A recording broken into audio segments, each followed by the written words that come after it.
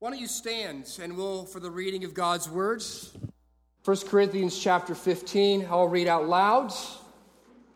You can read along quietly in your own Bibles or following along on the screen, reading through verse 26. Hear God's word. Now I remind you, brothers, of the gospel I preached to you, which you received and in which you stand, and by which you are being saved, if you hold fast to the word I preached to you, unless you believed in vain. For I delivered to you as of first importance what I also received, that Christ died for our sins in accordance with the Scriptures, and that he was buried, that he was raised on the third day in accordance with the Scriptures, and that he appeared to Cephas and then to the 12. Cephas is Peter, by the way. Then he appeared to more than 500 brothers at one time, most of whom are still alive, though some have fallen asleep. Then he appeared to James, then to all the apostles. Last of all, as to one untimely born, he also appeared to me. For I am the least of the apostles, unworthy to be called an apostle, because I persecuted the church of God. By the grace of God, I am what I am, and his grace towards me was not in vain. On the contrary, I worked harder than any of them, though it was not I, but the grace of God that was within me. Whether then it was I or they, so we preach, and so you believed. Now, if Christ is proclaimed as raised from the dead, how could some of you say there is no resurrection of the dead? But if there is no resurrection of the dead, then not even Christ has been raised. And if Christ has not been raised, then our preaching is in vain, and your faith is in vain. We are even found to be misrepresenting God, because we testified about God that he raised Christ, whom he did not raise, if it is true that the dead are not raised. For if the dead are not raised, not even Christ has been raised. And if Christ has not been raised, your faith is futile, and you are still in your sins. Then those who have fallen asleep in Christ have perished. If in Christ we have hope in this life only, we are of all people most to be pitied. But in fact, Christ has been raised from the dead, the first fruits of those who have fallen asleep. For as by a man came death, by a man has come also the resurrection of the dead. For as in Adam all die, so also in Christ shall all be made alive. But each in his own order, Christ the first fruits, then at his coming, those who belong to Christ. Then comes the end, when he delivers the kingdom to God the Father after destroying every rule and every authority and power. For he must reign until he has put all his enemies under his feet, and the last enemy to be destroyed is death. This ends the reading of God's holy, infallible, and inspired words. May the grass wither and the flower fade, but the word of our God, may it stand forever. You may be seated. I'm going to preach with a sense of urgency this morning with ever preach with a bow tie. It's like having two hands clasped around your neck. The call of this text in 1 Corinthians 15, there in verses 1 and 2, is to stand and to hold fast. Hold fast. You know, it's interesting. It's said that there are 3 types of tattoos that sailors get. One is an anchor, right? They like the anchor on the bicep. I was telling my kids about Popeye this week. They were quite confused. The second are sailors' knots, different knots, which is kind of cool. I don't know how to tie knots other than the ones on my shoelaces. But the third is they like to have tattooed primarily on their knuckles 8 letters, 2 words: hold fast. They like to ink those along their hands so that even as they're putting together the rigging and tying things to the boat, that they are reminded to create a good knot, to make sure that the boat is going to hold fast. It's a reminder that when they're in a horrific storm and they're in great danger and they're on the top of the ship and they're trying to keep it moving in the right direction, that they are to hold fast. This is the mindset of the merchant marine. It means being strong. It means not letting go even when things are difficult. And this is what Paul calls on the Corinthians to do, to lay hold of their faith specifically in Christ's resurrection, to see the importance of living in the hope of Christ's resurrection. And this is the call that Paul is giving to you and I give to you this morning. Hold fast to the resurrection. I think of the woman who I heard about who is going to see a child who is dying. She's flying out to be with this child in his last days. It will be her fourth fourth child or grandchild that has preceded her in death. And within each of these deaths, she says this, I don't know that I can take it anymore. Paul says to her, hold fast to the resurrection. I think of the family of the prodigal, of the wayward child. They have the righteous resolve that they will say, we will love that child. This child's rebellion will not outlast our love for them. We will pursue them to the ends of the earth. It's a beautiful thing, but guess what? Almost all parents who pursue the prodigal come to this realization. They may outrun me. They may run until I'm dead. And that means I might have to do this pursuit for the rest of my life. If you say to ourselves, I think I'm just going to love this kid no matter what they do, but 6 months, a year, 2 years, you realize that the resistance may last longer than you have the strength for. Paul says, hold fast. Hold fast. The man in his 70s whose body is now made of metal, who wakes up every morning not sure if it's going to be a good day or a bad day.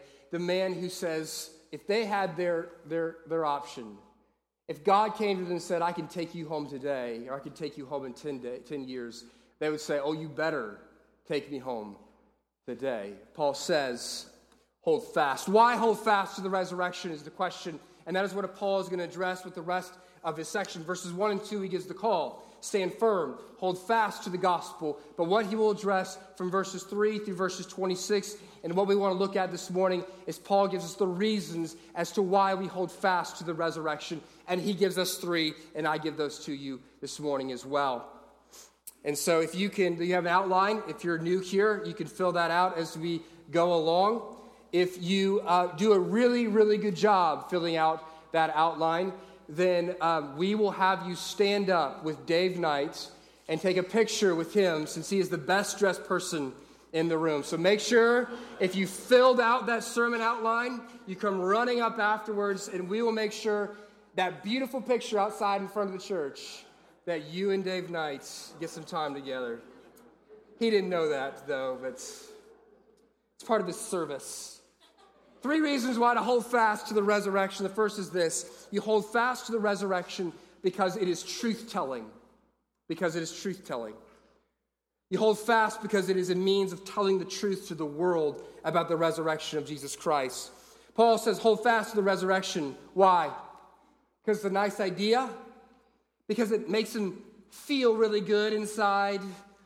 It's better than the alternatives. Those things are probably all true. But no, Paul says hold fast to the resurrection. Why? Because it is true. Now, this is different. Christianity is different from every other religion in the world. Every other religion is based on a particular man's teachings. Some great founder who popped up one day and said, listen, this is the teachings on how you can know God, and if you follow me, and if you follow these teachings, it will lead to a better, blessed life with God in the future. But that's not what the gospel says. Christianity is different. It's not based on the teachings of Jesus. Jesus said, I did not come necessarily to teach. He did some teaching, and that's great, and we should listen to his teaching. Jesus came, first and foremost, to win for us the salvation. He didn't say, if you would just follow me a little bit, then life will get better for you. Here's 6 ways for your best life now. That's not what Jesus said. Jesus said, I have come to accomplish your salvation fully and finally. You see, the gospel is good news, literally. And you don't make the news. The news is not something you simply follow as if like it's just a couple things that you got to do. No, the news is something you believe and you trust in as a fact.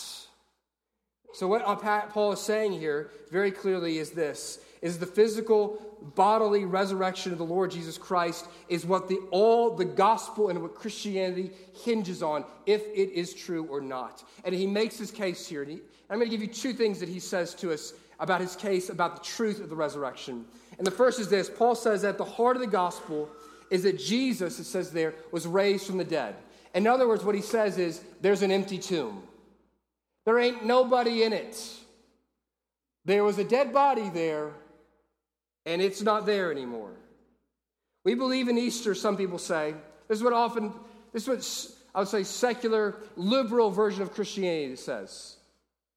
What so many churches espouse is they love the Easter resurrection idea as a spiritual thought, essentially, as a nice idea story about how we can have spiritual resurrection in our hearts, and that if we just love that story because it puts up within us this loving glow of resurrection spirit, and it'll get us going again. And that's what the resurrection means to us. That's ridiculousness. This is the kind of silliness that was espoused in many of our hymns, particularly in the revivalistic time of the 19th and earliest 20th century and American revivalism in American history. For instance, one hymn says this: "He lives, he lives." And I'm so sorry if this is your favorite hymn. He lives, Christ Jesus lives today. He walks with me, he talks with me along the narrow way. He lives, salvation to impart. You ask me how I know he lives. He lives within my heart. Who cares? Who cares that you have the warm and fuzzies? That you have some sort of spiritual awakening inside? The basis on which we know he lives is not that you have some nice feeling in your heart because you just know he lives. We know he lives because the tomb ain't nobody there, because it was empty. You see, Paul provides here what is known as an early creed in the first century. It goes like this. You know the Apostles' Creed, which was developed over the next couple centuries. What we understand is in the earliest decades of the Christian church, they had particular lines that they would say, this is the microcosm, this is the core, the principle of what we believe. And he said it there, that Jesus came and died, he was crucified, he was buried, and he rose from the dead. That was the creed. That was the creed. And that is what the Christians believed. And Paul says, he's saying this within 20 years, we believe, here in 1 Corinthians 15, within 20 years of Jesus' life on earth. But not only that, even some of the most liberal scholars of today, some of you may be familiar with the name Bart Ehrman. He is a scholar at Duke University. A number of other big-name scholars, such as James Dunn and Gerd Ludemann. These are guys who don't even believe in Christianity. They don't believe in the Bible, and yet they would say this, that this creed, this statement of that Jesus died, that he was buried, and that he rose from the dead, that this was a statement the early church said from its earliest days. Within 3 years of Jesus' death, the early church was circulating this creed. Now, what is that? What is the significance of that? If they're saying within a year, 2 years, 3 years, and like we know from Acts, for those of us that believe the Bible, immediately within a couple of weeks of Jesus' death and resurrection, they're saying that Jesus rose. If you're living in that time, you know what you can do? You can go and say, you know what, I'm going to prove you wrong. I'm going to go to the empty tomb, and I'm going to prove you wrong. You see, the resurrection didn't happen in some massive city or in just some generic place where it wasn't known where Jesus was buried. Jesus was buried in Jerusalem. These are the type of towns where, like, people have grown up there forever and ever and ever. Like, your grandma and your grandma's grandma, and everybody knows where everybody lives, where everybody's buried. I remember going back to Michigan one time when I was like 9 or 10 years old with my family. We went back to one of those towns where my lineage came from. And my grandmother, we spent unbelievable amount of times in cemeteries looking at people, previous relatives who had died. For the life of me, I didn't understand as a 9-year-old why in the world we were wandering around a cemetery. But this is what people in small towns do, right? We know where we came from. This is the truth of Jesus as well. Jerusalem ain't some big town. We know where Joseph's grave, of Arimathea's grave is. We know where his kin are buried. And if Jesus was buried there, we can go find where he was buried and say, you guys are lying because I see a dead body in there. But they don't do that. The tomb is empty. Even the people who hated Jesus, right? We see the guards, when Jesus is resurrected, the Pharisees go, you know what? We got to deal with this because there ain't nobody in the tomb. And so we got to come up with a way to deal with this. And so what do? They pay off the soldiers to say, they stole his body. They stole his body. Second, Paul tells us that not only is the tomb empty, but there's eyewitnesses to it. We're told in verse 6 that there's literally hundreds of people who saw Jesus with their very eyes. In some case, touched them with their hands. It says over 500 people. Just in the Gospels alone, we see 15 accounts given of Jesus revealing himself to various people in his post-resurrection state. That's the reason why Paul can say at the end of verse 6, all the people who saw Jesus raised from the dead, you don't have to trust me. What does he say? You can go talk to them. A few of them are dead, he says. So we can't talk to them because they stayed dead. But the rest of them we can go talk to and find out that what we're saying is true. They saw him with their eyes. Now, these two things go together. Empty tomb, eyewitnesses.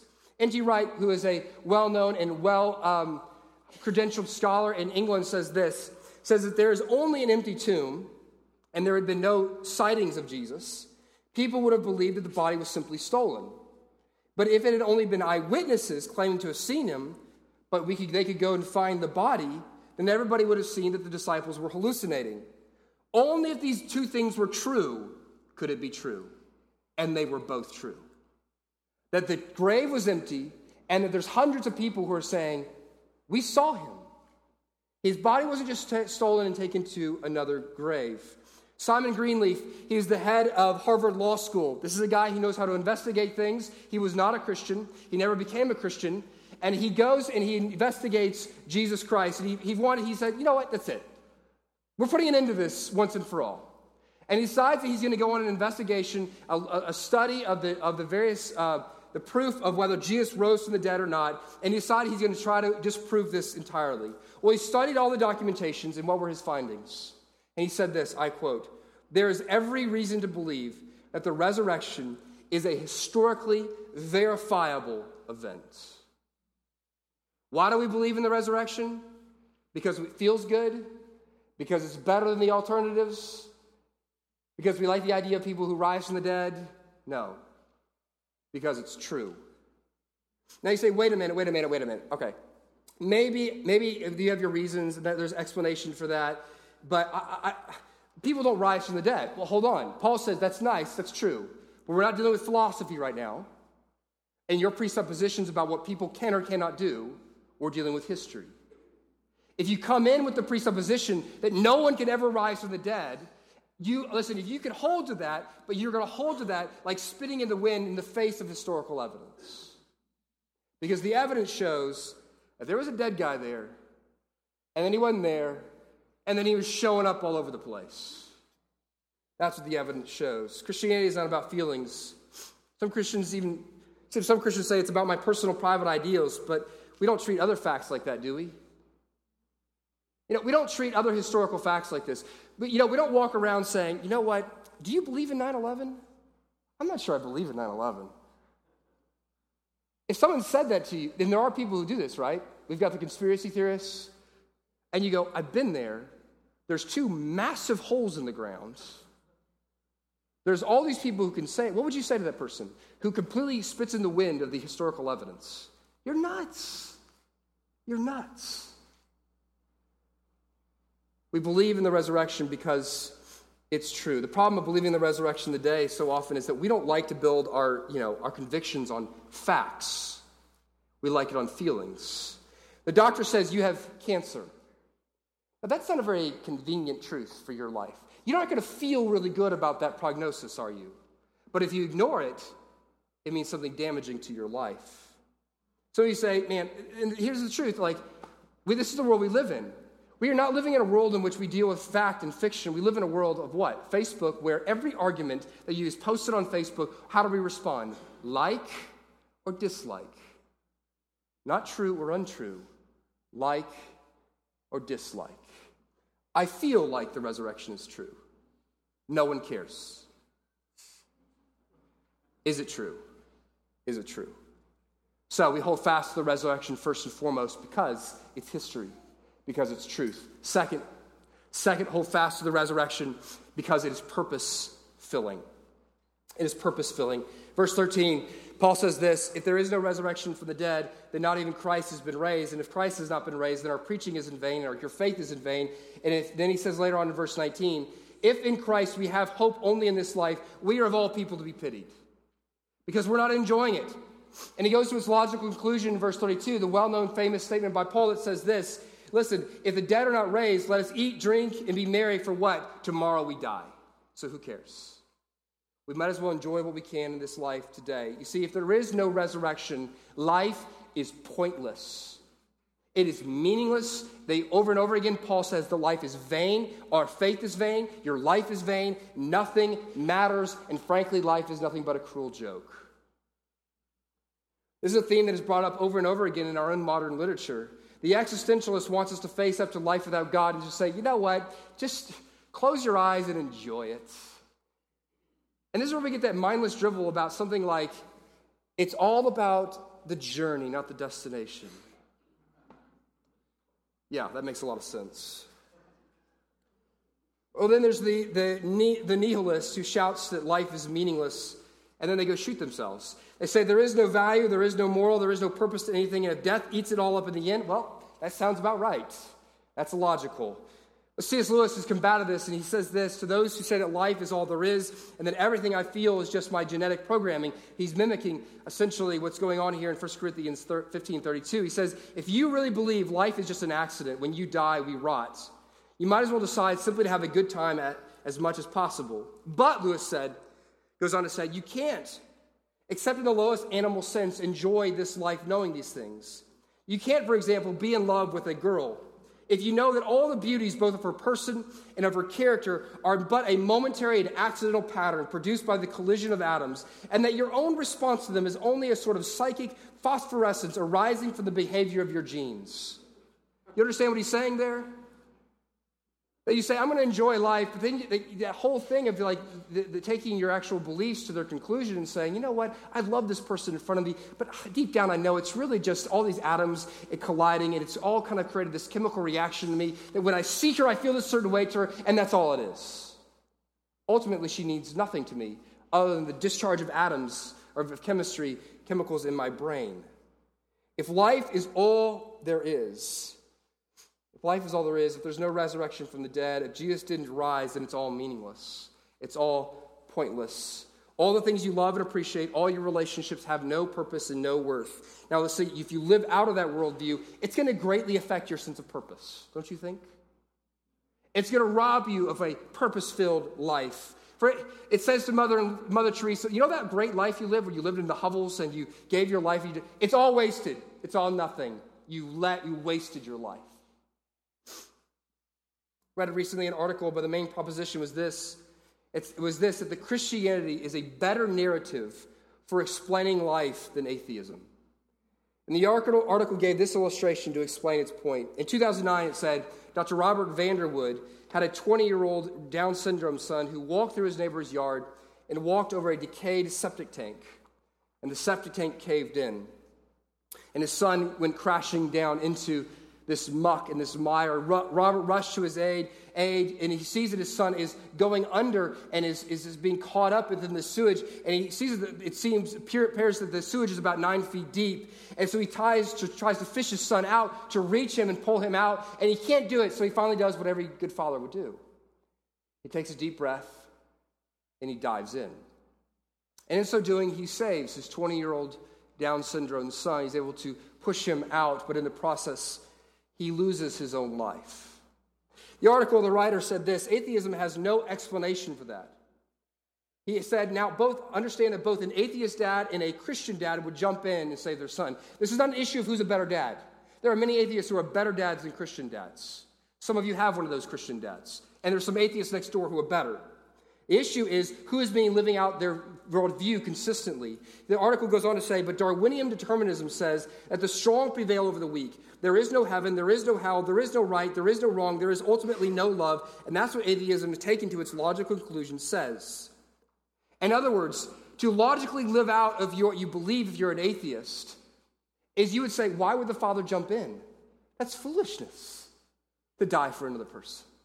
But Christianity offers a different narrative. And the narrative of Christianity is this: that only in Christianity do we see that we have a strong Father who dives into the sewage of this world, who takes on our flesh and dies on our behalf.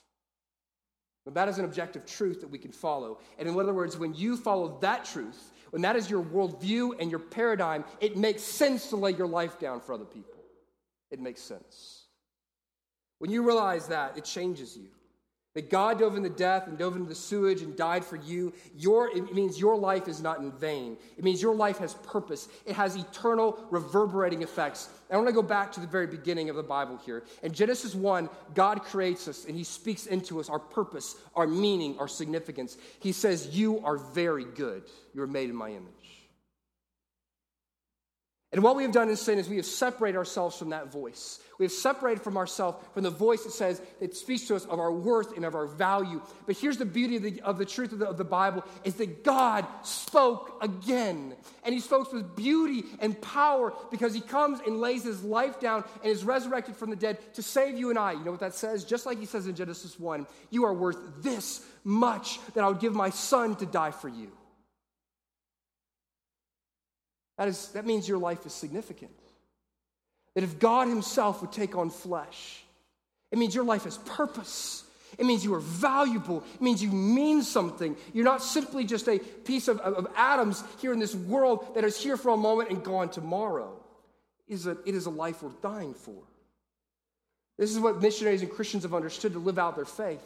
We talked about this a couple weeks ago when I talked about the missionaries who would go to Nigeria and the church in which behind it there's 58 graves and 38 of them are children 1 to 3 years old of the parents who knew their children were going to die if they went to the mission field and they did it anyway. Some of the early Christians that went to Africa, they would store their stuff. They would take all their stuff over in what? Suitcases? Beautiful trunks? What? They would take them over in coffins. Because the average lifespan of a missionary who went into Africa during that time was less than a year. They knew they were going to die. They planned to die, and they would anyways. Why? Because they knew their life was significant and had meaning, and they knew even their death was significant and had meaning. The resurrection, the hold fast to the resurrection, because not only is it truth-telling, but it's purpose-filling. It tells you who you are. It tells you your life is purposeful. Third, and finally, hold fast to the resurrection because it is hope-giving. Hold fast to the resurrection because it is hope-giving. I've given some specific and significant time and attention this morning to engaging with the historical and intellectual evidential reasons for the resurrection. Now I want to address more of the spiritual and the emotional. You see, the resurrection addresses our deepest emotional and spiritual needs, and it gives us hope. And there are two types of people in particular that Paul points to this morning in this text, to whom the resurrection gives hope. First, it gives hope for those who sin. And last counting, that's all of us. Verse 17, if Christ has not been raised, then you are still in your sins. Paul says one of the implications of the fact of the resurrection is if there is no resurrection, then you still owe something to God. Jesus came and dealt with the greatest problem that we have. You know what that is? That's sin. And sin is when we take the place of God and we tell God to get out of our lives. And that is the greatest problem we have because it created the rift of separation between us and God. Reconciliation with God, peace and restoration with God is one of the greatest needs that we have. The longing to be back near the Father, to hear that voice of the Father once again. But our sin has kept us from that, has separated us from that. We need something to bring us back together. Ernest Hemingway tells us the famous story in one of his short stories called The Capital of the World, where he writes about a father and a son who are estranged from each other. And the father goes to the city where the young man is believed to be living. The young man's name is Paco. And he goes to that city and he puts an article or a notice in the newspaper that says this, Paco, meet me at the Hotel Montana at noon on Tuesday. All is forgiven. Love, Papa. The next day, in Hemingway's story, 800 men show up. They arrive at the hotel. What's Hemingway communicating? The longing we have to be restored to the Father. To know the forgiveness of the Father, that we are okay with Him. To hear His voice over us once again. The greatest need of the human heart is to be forgiven and restored to God. And this is exactly what the gospel is about. It is the mission about how God came to restore us sinners who had rejected Him and removed ourselves from Him, had run from Him, and yet Christ came. He dies for our rebellion. He comes and dies for our treason. He pays the penalty for our hostility. And in our sin, He puts Himself. Sin is when we put ourselves in the place of God. Redemption is when God puts Himself in our place. And that's what He does to bring us forgiveness and love and affection. But here's the question that comes even after the cross is how do we know that penalty has been paid? Jesus died, okay. Does that mean I'm forgiven? Did His death really cover all my sin? Did His death really assuage God's wrath? Did His death really do all that was necessary to reconcile me to God? How do we get that question answered? The answer is in the resurrection. The answer to the resurrection proves and shows that Jesus paid it all, that it is indeed finished. There is nothing left for you to pay. Let me illustrate it this way. Even down to a couple hundred years ago, if you had debts and you couldn't pay those debts back, where would you go? You go to debtor's prison, a specific prison for people who had debts. Now, how would you know that your debt had been paid? When you got out of prison. And so it is with your sins. How do you know Jesus paid for your sins? When death is defeated. When Jesus gets sprung from the grave, it means all your debts, all your sins have been paid for. Let me give you a more pedantic, maybe a more modern illustration. Let's say it was Easter week, and so some of you went into TJ Maxx or your other favorite discount store. And you went into TJ Maxx, and you went in there, and you decide, this is the outfit I'm going to buy, this is the dress I'm going to buy, and you take it to the register, and you swipe your credit card. That's the cross. That's the payment. But then as you're leaving, you're walking out of the store, they have a security guard, and the security guard says, how do I know that's your dress? How do I know that's been paid for? What do? You pull out the receipt. The resurrection is the receipt. And you know what? Most often, you're going to have to show that receipt to yourself. When you whisper condemnation to yourself and when the devil whispers condemnation to you. When the devil comes to you and says, you will not leave, death will cling to you, you pull out the receipt and you say, I am free, it is paid for, death has no longer a hold on me. My sins are paid for. You let me go. You got no hold on me. You point to the resurrection. Hold fast to that receipt. So it's hope for the sinner to know that your sins are completely paid for. And last, it's hope for those who sorrow. It's hope for those who sorrow. And if Christ has not been raised, your faith is futile and you are still in your sins, Paul says. Then those who have fallen asleep in Christ have perished. If in Christ we have hope in this life only, we are of all people to be pitied. Paul says, if there is no resurrection, all of our loved ones are dead and gone, and that's it. There is no changing it. There is no reversing it. There is no turning it back. Done. Finished. We'll see you later. What is tough in this world is the irreversibility of our lives, isn't it? Stuff happens. We blow it. You can't take it back. I think of Brian Regan he sees a woman, and he thinks that maybe she's pregnant, and he goes, when's the baby due? And she goes, what baby? And he goes, oh no! I can't take it back. Isn't that the awfulness of life? Is you cannot reverse life. You cannot pull it back. Just think about aging, right? You can't stop aging. Listen, you can stick whatever you want to, whatever chemicals you want to in those creases in your face. It ain't going to stop you from dying. You can drink the purple juice, the pink juice, the green juice, the rainbow juice. You're still going to die. That is the hard facts of this world. And listen, it is ridiculous how much money we spend pumping chemicals into our body. Also, we can go, you know what? I think I can get a couple more days in. I think I can hold it off. Jesus says, not by 1 hour can you add to your life with all your worry, all your working out, all your pill popping, all your supplement taking, all your Botox injecting. You see the picture. You know what's frightening? Is to see the picture of a high school reunion and see the effects of aging. I mean, you see these people and you're like, oh my gosh. What happened to these people? My wife and I are both from South Florida, and so we have the advantage of also, like, there's the sun effect. And even at 28, you're looking at these people and going, what kind of leather are you wearing? Oh, that's your skin. What has happened to you? You look at that and you go, listen, I think we're all going to die. We're not looking so good. That is the truth of life, right? You cannot reverse it. You can't stop it. Death's coming. Death and taxes, right? The glorious word, though, right? Verse 20. That all stinks. Verse 20 changes it all. But Christ has been raised. Death could not hold Jesus, and death cannot now hold those who hold on to Jesus. And that means because of the resurrection, we have an unimaginably glorious future. Yes, you might decay. And your 20-year anniversary picture or reunion pictures will look worse than your 10-year anniversary reunion pictures. But listen, at the end of all things, it's going to get reversed. You see, it's not just that you wake up from death in eternal life and you're like walking around your 79-year-old body, the body you died in. What do? You get a new and glorious body. it gets reversed. All the effects of the fall get reversed. And not only that, but the death, resurrection is put to end the permanency, the irreversibility of death. The longing of our hearts, one of the worst things that we can experience is this longing is to say, and why death is so terrifying to us. When we say, I'm not afraid of death. Of course you're afraid of death.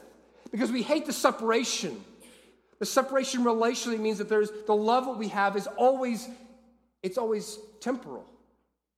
We're always going to be torn from the people that we love.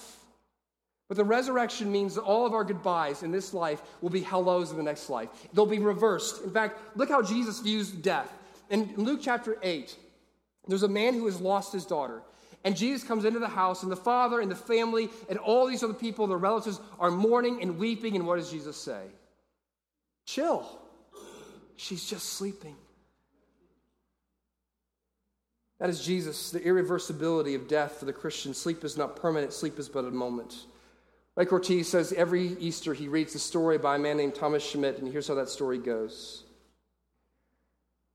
It was just a little creek no more than 15 feet wide. The horses were pulling a hay wagon, and they bolted and plunged into the creek, which was swollen from snow melt. Everyone jumped off the wagon just in time.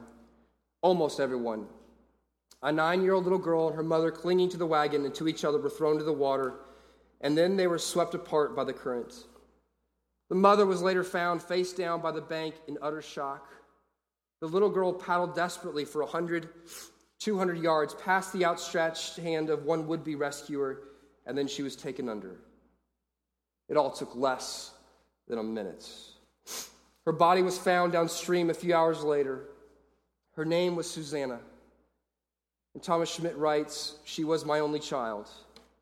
We adored each other, this remarkable child and this flawed father. Susanna was affectionate, wise, funny, brilliant, a delight. And then one evening a telephone call came with the news that she was not coming home.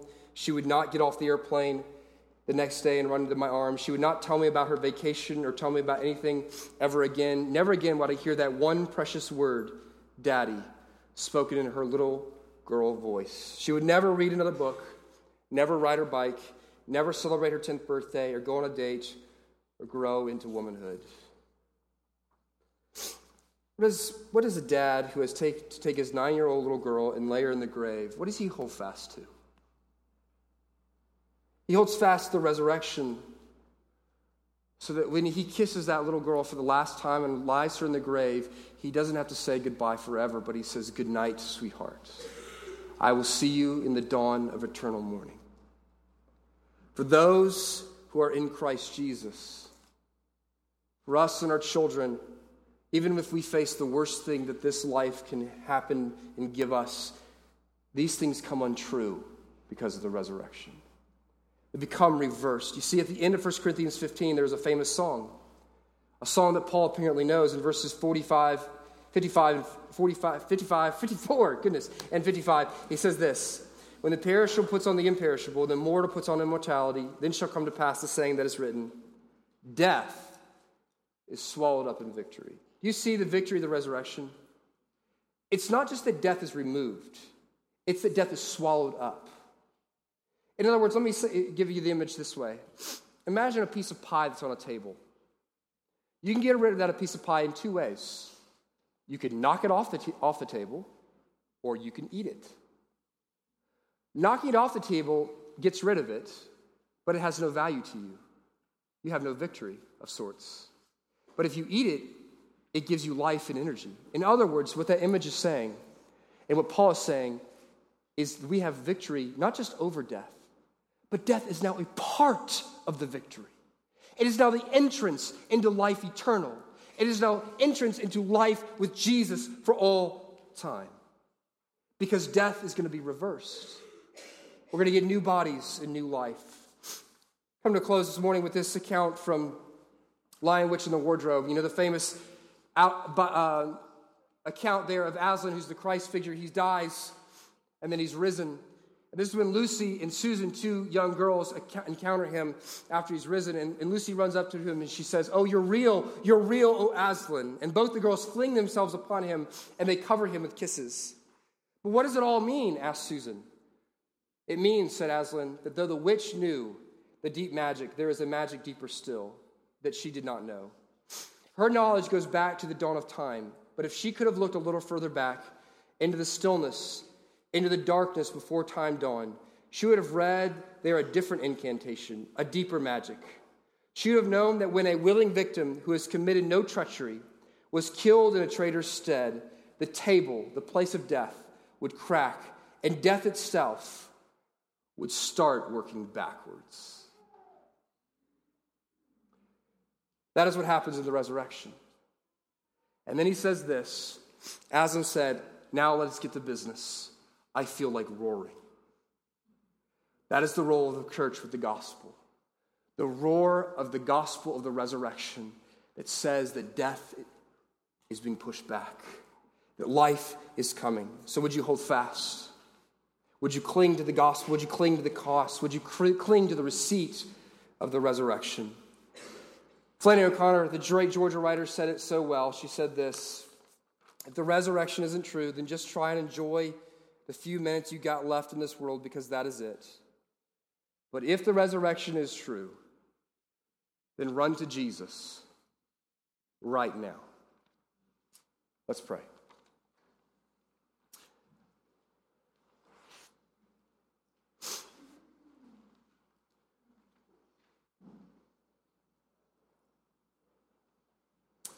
Gracious Heavenly Father, I find it so foolhardy that we probably only give a day to reflect on the resurrection.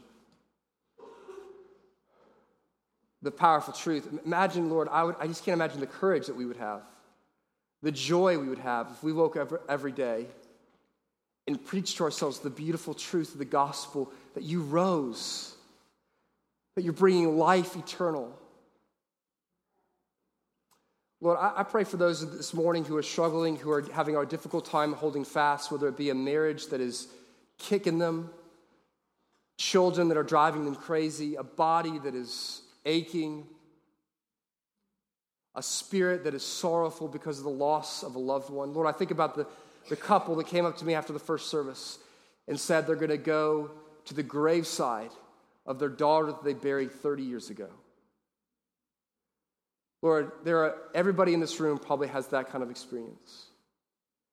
The loss of a loved one. And Lord, we are not looking for some saccharine, sweet romanticism. Lord, it still hurts today. It hurts. It is painful. And death cries out that this is not the way it's supposed to be. But the resurrection cries out that, God, you're reversing what death has done. And so even in our tears today, we can rejoice. We can look forward to the hope that we have in all of eternity, that you're going to raise us to give us new bodies, to give us new life, to give us new relationships, and give us joy in Jesus for all of eternity.